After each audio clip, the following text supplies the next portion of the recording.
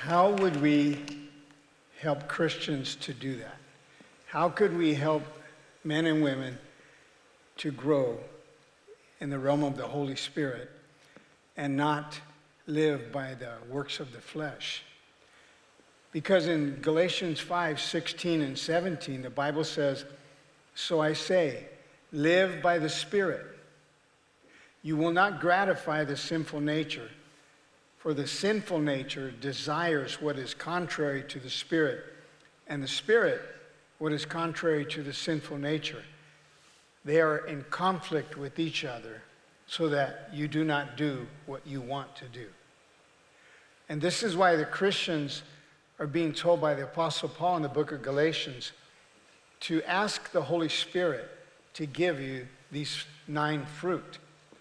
And as I said, you don't get it and that's it. You have to keep asking for it because God will develop them in you. It's just like a tree continues to produce fruit. This is what will happen here. But tonight we're talking about joy. Last week we got the chance to talk about love. Tonight we talk about joy.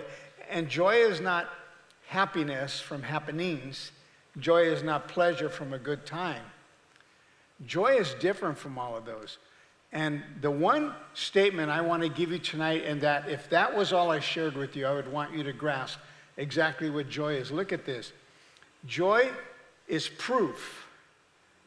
Joy is proof to the world that God can fully satisfy the human heart. Come on, church. That was the weakest golf clap I've ever heard from Christians. You see, it's the human heart that has so much conflict in dealing with life. But when you recognize that God can fully satisfy the human heart, what does that mean? No matter what trials I face, no matter what dilemmas I face, no matter what crisis confronts me, if you have Jesus Christ not only in your heart, but you have a continuous growing relationship with him, he can bring your heart peace, even in the midst of turmoil. And this is what the world cannot understand. They can't not understand how a child of God can have joy in the midst of so much pain and heartache. What is wrong with you? What, are you high? No. Well, where are you getting? How come you're not as worried as we are? Yesterday there was an earthquake, and then there was a minor one after that, and people began to panic. It's the end of the world. You see, it's another sign it's coming. I don't know where that comes from, that it's the end of the world, because we're not there yet. However, children of God, they don't have fear. Things can make us and try to make us afraid. They can make us worried. They can make us wonder. But children of God can have peace. So we ask the question, what is joyfulness? Joyfulness is providing brightness in the lives of others, regardless of outward conditions. What the world wants to see is that God is real. They don't want a relationship with Jesus Christ, and they're not going to read the Bible, but they're watching you. How many know that's what I'm talking about? They are watching you. How does the Christian react when the COVID pandemic hits? How does the Christian react when COVID's coming back? How does the Christian react when a lot of people haven't come back to church, but you have? It is providing brightness in the lives of others, regardless of outward conditions. Can you do that? That's what you're expected to do. 2 Corinthians chapter 1, verse 3 and 4 in the Message says, "All praise to the God and Father of our Master, Jesus the Messiah, Father of all mercy, God of all healing counsel." Watch this. He comes alongside us when we go through hard times, and before you know it, he brings us alongside someone else who's going through hard times, so we can be there for that person just as God was there for us. So everything that you go through, you think, man, I must have blown it. God is angry at me. God is developing you so you can comfort others, because God is not willing that anyone should perish. God wants everyone to come to salvation through his son, Jesus Christ. Everyone. And so he leaves us here. How many notice that when you got saved, he didn't take you to heaven right away? He left you here so he could show his power and his love in you to others who don't know him. But watch this statement. Joy is not the absence of trouble. So get that in your mind. It's the presence of Christ. It's the presence of Christ. So Christians, we have problems. Christians have things that we face. Things go wrong. You get laid off. Maybe some people have their home is caught on fire and they've lost everything. Somebody T-bones you and destroys your car. Things just happen to us because we're in this world. And people say, I thought your God was protecting you. Well, God doesn't need to protect us. And secondly, we don't have to defend him. Jesus does not need an attorney. So when they say, where's God when you need him? Ask him. Why are you asking me? I'm not God. Ask Jesus, but you're afraid of Jesus and you don't want to ask him because that love that he has for all of us is so powerful. You're afraid that if you fall in love with him, you have to give up everything. Well, give up your depression. Give up your anger. Give up your bitterness. Give up your addictions. It's not the absence of trouble. Don't let anyone tell you that once you become a Christian, all your problems are gone. How many know your problems increased once you became a Christian? And you say, like I do, good night in the morning. What the heck happened? But Jesus says, I'm still here with you. I won't leave you and I won't forsake you. But here's some responsibilities attached to joyfulness. Number one, it's refusing to enjoy anything which harms the person or the reputation of another person. What does that mean? It may have happened when you were young or perhaps later in life. Someone helped you to learn this truth. Life is not about you.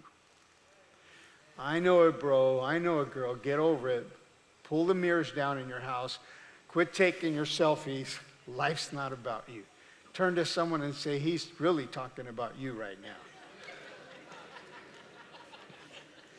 Because what about me? What's going to happen to me? It's not about you. You died. You came alive to Jesus Christ. You have a future in heaven. This is not your home. Don't be looking for good things here because God doesn't want us to stay here. So someone helped you to learn that life is not about you. It's not about you. The purpose of your life is far greater than your own personal fulfillment, than your career, or even your wildest dreams and ambitions. If you want to know why you were placed on this planet, you must begin with God. Because you and I were born by his purpose and for his purpose. Give God a hand of praise.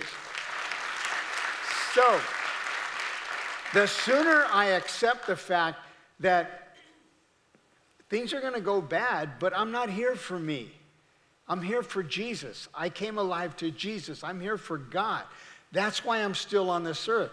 It's not about me and my little palace and my little limousine and my little face in the lights. It's not about me.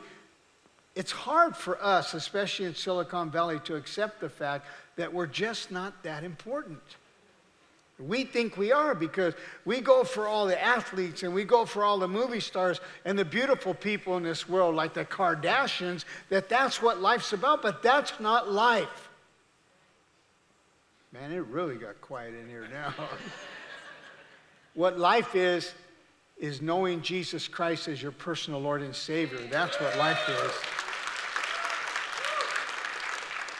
So the second responsibility attached to joyfulness is this: maintaining a spirit of cheerfulness despite physical limitations.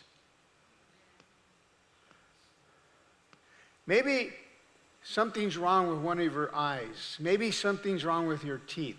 Maybe something's wrong with your leg. Maybe you don't feel you look right. Maybe you don't like a round face. You want a heart-shaped face. Maybe you wish you had a thick beard and bigger muscles. You get where I'm going. I'm not going to spend all night getting down to you. Oh, number 16 is about you. Well, herein lies the challenge that so many of us face. We compare ourselves so frequently with everyone around us. I know Cathedral of Faith people don't do that, but we've heard of others. Why can't I be like that? We feel that everyone else has something to offer and we don't. I wish I could sing like her. I wish I was a professional athlete. I wish I was a CEO like that person. I wish I owned my own company. When God gave you life, He did not create you to be like anyone else. He only made one of you. They talk about doppelgangers, that they find your twin from 400 years ago. There was never anyone like you, and there never will be anyone like you. There's only one of you. One. So, God did not make a mistake when He made you. So you have a purpose, and the reason you may not have joy or find yourself frustrated is that you're not where God wants you to be, doing what God wants you to do. And if you're comparing yourself to other people, you're missing the whole point. When God made you the way He made you, with the parents He made you, with the family He put you in, He did not make a mistake. Well, I was supposed to be aborted, or I was adopted, and these are my parents. That is not a mistake. God has a purpose. When God gave you life, He didn't create you to be like anyone else. Living with a mentality like that robs you of your joy. Yes, you and I have physical limitations, but guess what? So does everyone else. That's why they spend so much money with those that can rearrange their face or rearrange this and that. They just want to be accepted. If God accepts you, what more do you need, church? What more do you need? If He accepts you. When people say to me, I don't like you, I say, I don't care. I like me enough for both of us. Goodbye. I'm not doing stuff to be liked. When God tells me He loves me, and I read that in the Word every day, I realize I don't need others' outside approval to be accepted. Well, you need to preach like this guy, or you need to sing like that, or you need to be able to do this. I'm not in competition with anyone. I'm the only one of me that there is or that there ever will be, and that's the way you need to think. You are special all by yourself. Come on, church, give God a hand of praise. 2 Corinthians chapter 12 says, and then He told me, my grace is enough. It's all you need. My strength comes to its own in your weakness. Once I heard that, I was glad to let it happen, and I quit focusing on the handicap and began appreciating the gift. It was a case of Christ's strength moving in on my weakness. You know who tells you you don't measure up? Satan. And the Bible says in John 8:44 that he is a liar and the father of lies. There is no truth in him. He tells half-truths. A half-truth is a lie. And Satan does not tell the truth. But the more you keep listening to him and not listening to him, the more you're not going to have joy. And if anyone should have joy, it should be the child of God. It should be you and I, the Christians. Because people look at us and go, why won't you come to church with me? You know why I don't want to come to church with you? Look at you. You go to church, you read the word, you praise and worship God, and you look worse than I do. I don't want to look like you.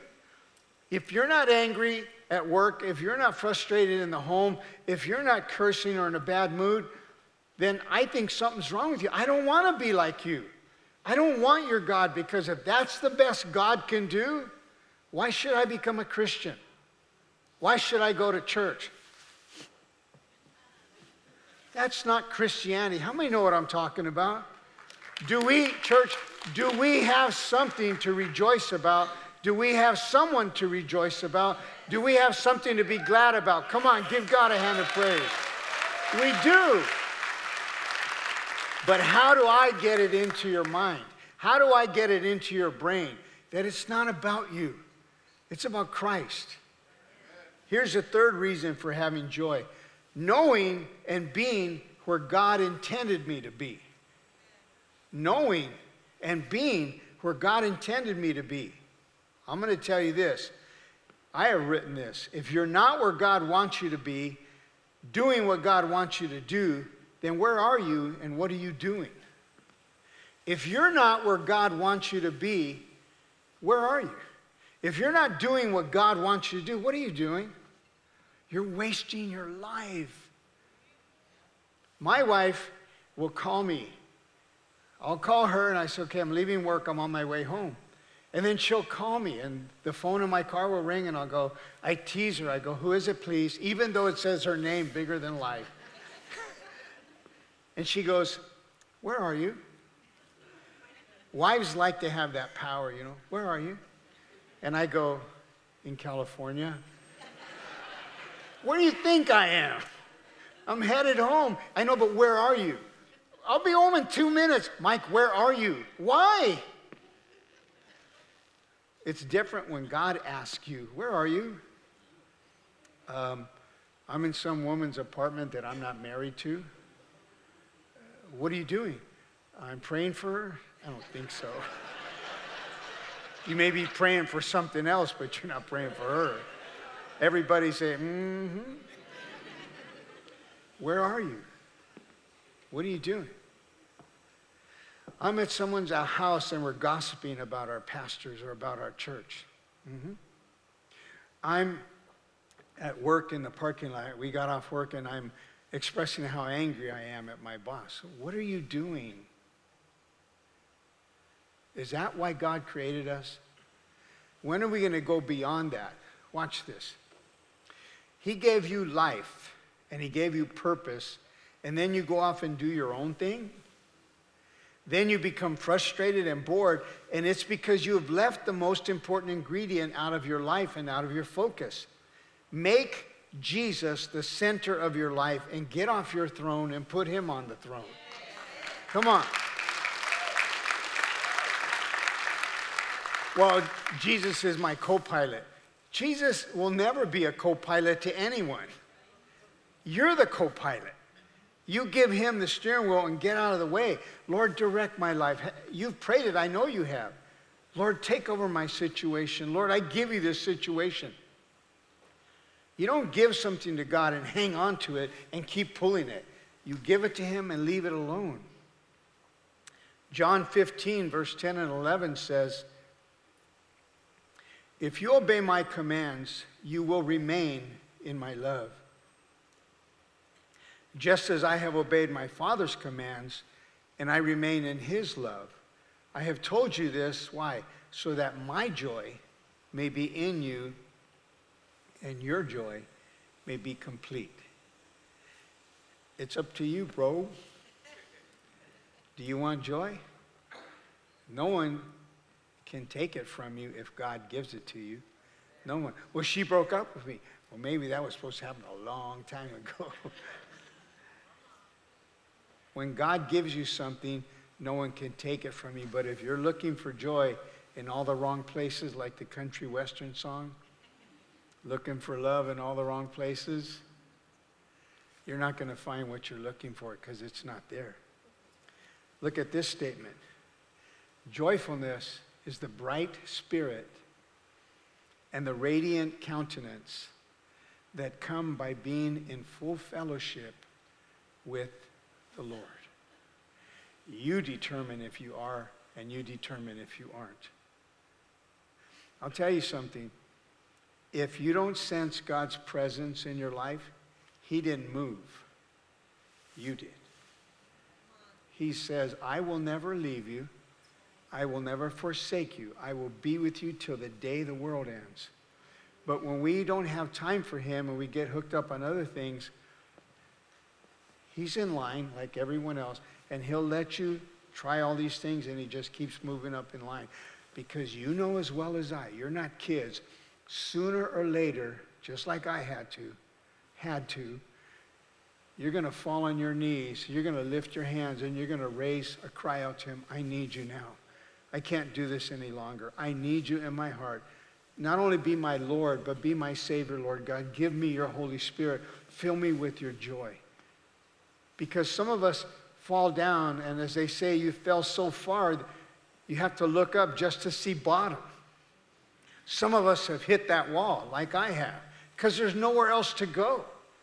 Eventually, you're going to come to Christ. Eventually, you're going to realize, I'm sick and tired of being sick and tired. I don't need all this in my life. I need God, because God wants to give you life. God wants to make you not only happy here, Because if he can't do it here, why are we waiting to get to heaven? Because in heaven, there's no problems. There's joy beyond our imagination. So we're not waiting for the pie in the sky in the by and by. God, if you're not powerful enough to handle my situation now, why am I waiting to get to heaven? God is real now. God brings heaven to you now. God blesses you now. God turns things around now. You don't have to wait. You can have heaven now. That's what he promised us. Not only will I bring heaven to you, I'll be with you. I'll be with you. And I know I'm driving it home because some of you are giving me a look on your face like, I don't know what he's talking about. At least that's what I'm seeing right now. Either you want Jesus or you don't. But he's so patient with you and I. He knows sooner or later you go, look, I've tried everything. Now I'm going to try your joy. Joy is proof to the world that God can fully satisfy the human heart. It is not luxury. It's not a mere accessory in the Christian life. It is the sign that we are really living in God's wonderful love, and that love satisfies us. I don't need him.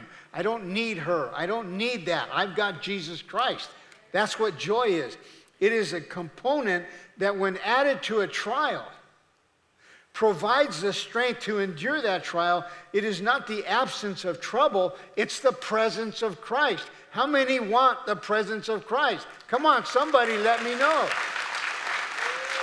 Because Pastor Mike can't make you have it. I can't force you to do it. Either you want the presence of Christ in your life or you don't.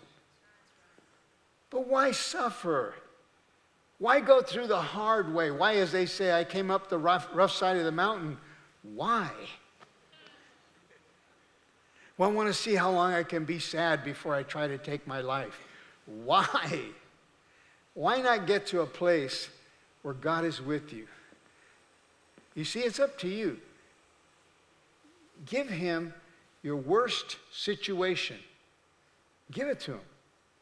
Here, take it. Turn this around and I'll believe you. And watch what he does.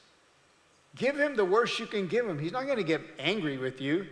There is no problem that God cannot handle. There is no problem that, I don't know what we're going to do here now. He's there with you. He's been waiting, and he already knows what you're going through, but he wants to give you joy. Don't expect him to take the trial away. Expect him to give you joy and the crown of faithfulness in the midst of the trial so that you learn that trial's nothing. God is everything. What is the evidence of joyfulness? Well, there's 3 types of smile. I know, I'm joking here, okay? So don't write me a letter. I know for some of you it's hard to smile. But go ahead and just try and make a smile for me right now. No, I like being depressed. Well, just fake a smile. Everyone smile. Smile. If someone next to you is not smiling, please point at them so I can know. I don't care what you say. I'm not going to smile. Okay? Here's the 3 types of smile. The first one is the obedient smile. What is that? Fulfilling the command to rejoice in all things regardless of how I feel. There's the ministry smile, and this goes for the leaders. Why'd everybody go, uh-oh? Here's the ministry smile. Desiring to encourage the ones who have to look at my face. Why does Pastor Mike always have that look on his face? Because they want to see, is your God real? Mm-hmm. Well, I heard you had a quadruple bypass. Mm-hmm. But God's real. God's real. And then there's the joyful smile, expressing with my soul the joy of my spirit because of the work of God in my life.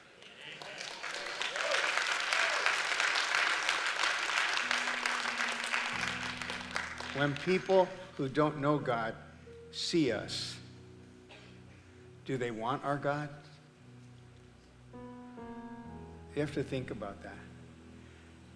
Because if you're having a rough time, think of your friends who don't have God in their life and think about what they're going through. Sometimes people get angry and say, how can you stand there and smile when you know how bad it is? Well, no matter how bad it gets, my God is more powerful than that. And I have his presence in my life, and that's what I want you to have. God's presence, not Pastor Mike's suggestions, God's presence. I didn't condemn anyone tonight. I didn't say you have to stop this and stop that and start this.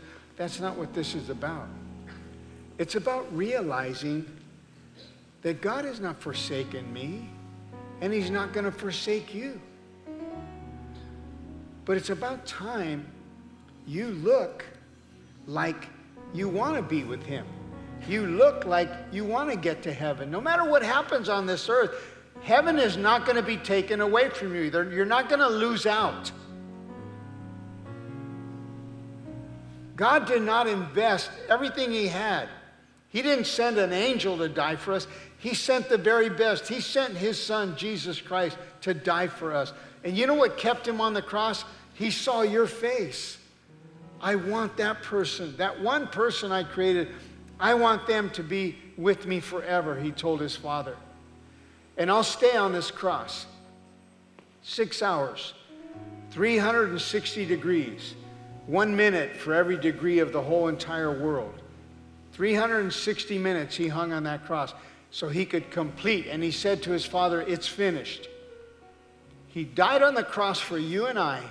He rose from the dead for you and I. He's coming back for you and I. He's going to have us with him in heaven, you and I. Come on, how much better can it get?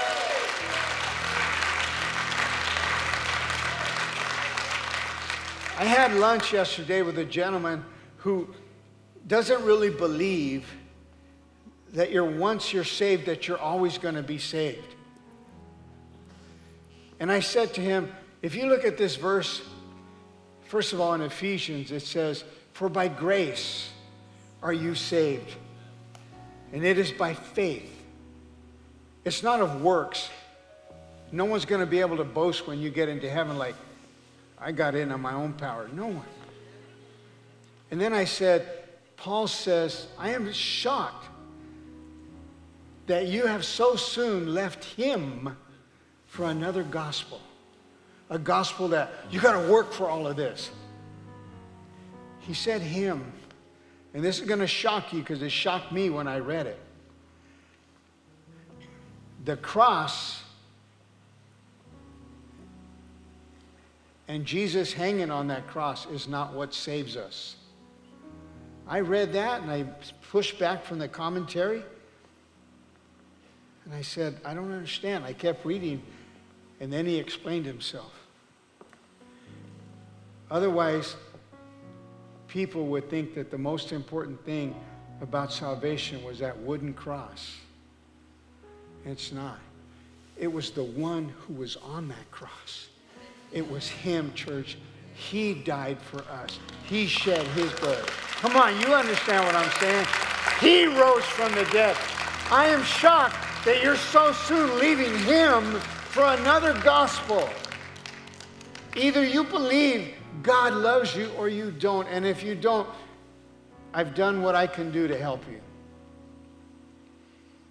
And I would love for you to have that fruit of the Spirit, love, and then the second fruit of the Spirit, joy, which we learned about tonight. And next week will be the third one, peace. If you get just those first three, love, joy, and peace, your entire life would change. You think, no, I got to go to this seminar for a positive mental attitude. I don't think so. Well, you think I got to start drinking Kamchatka so that I'm really, really healthy? I don't think so.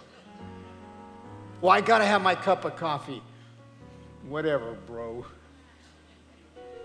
What you got to have is Jesus Christ in the center of your life. So that When the Holy Spirit calls you and you say hello, and the Holy Spirit says, where are you? And what are you doing? That you're going to be able to tell him the right thing.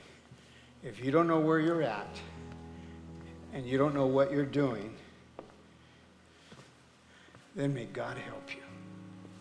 Heavenly Father, these who have heard me tonight, these who listen to the words that you gave me, and they recognize how important it is to be a Christian and to serve the living God. May they be filled with the joy of the Holy Spirit, and may they know that you care about every single one of them. You're not asking them to change. You're just asking them to let Jesus be real in their life. And this is what I'm looking for you to have that peace and that joy. Can life actually be better than what it is for me right now? Yes, it can. It can be a lot better because God really cares about you. I didn't even know he knew me. He knows everything about you. And doesn't the Bible say, even the very hairs on your head are numbered? He knows about you. I love you, church. Good night, and God bless you.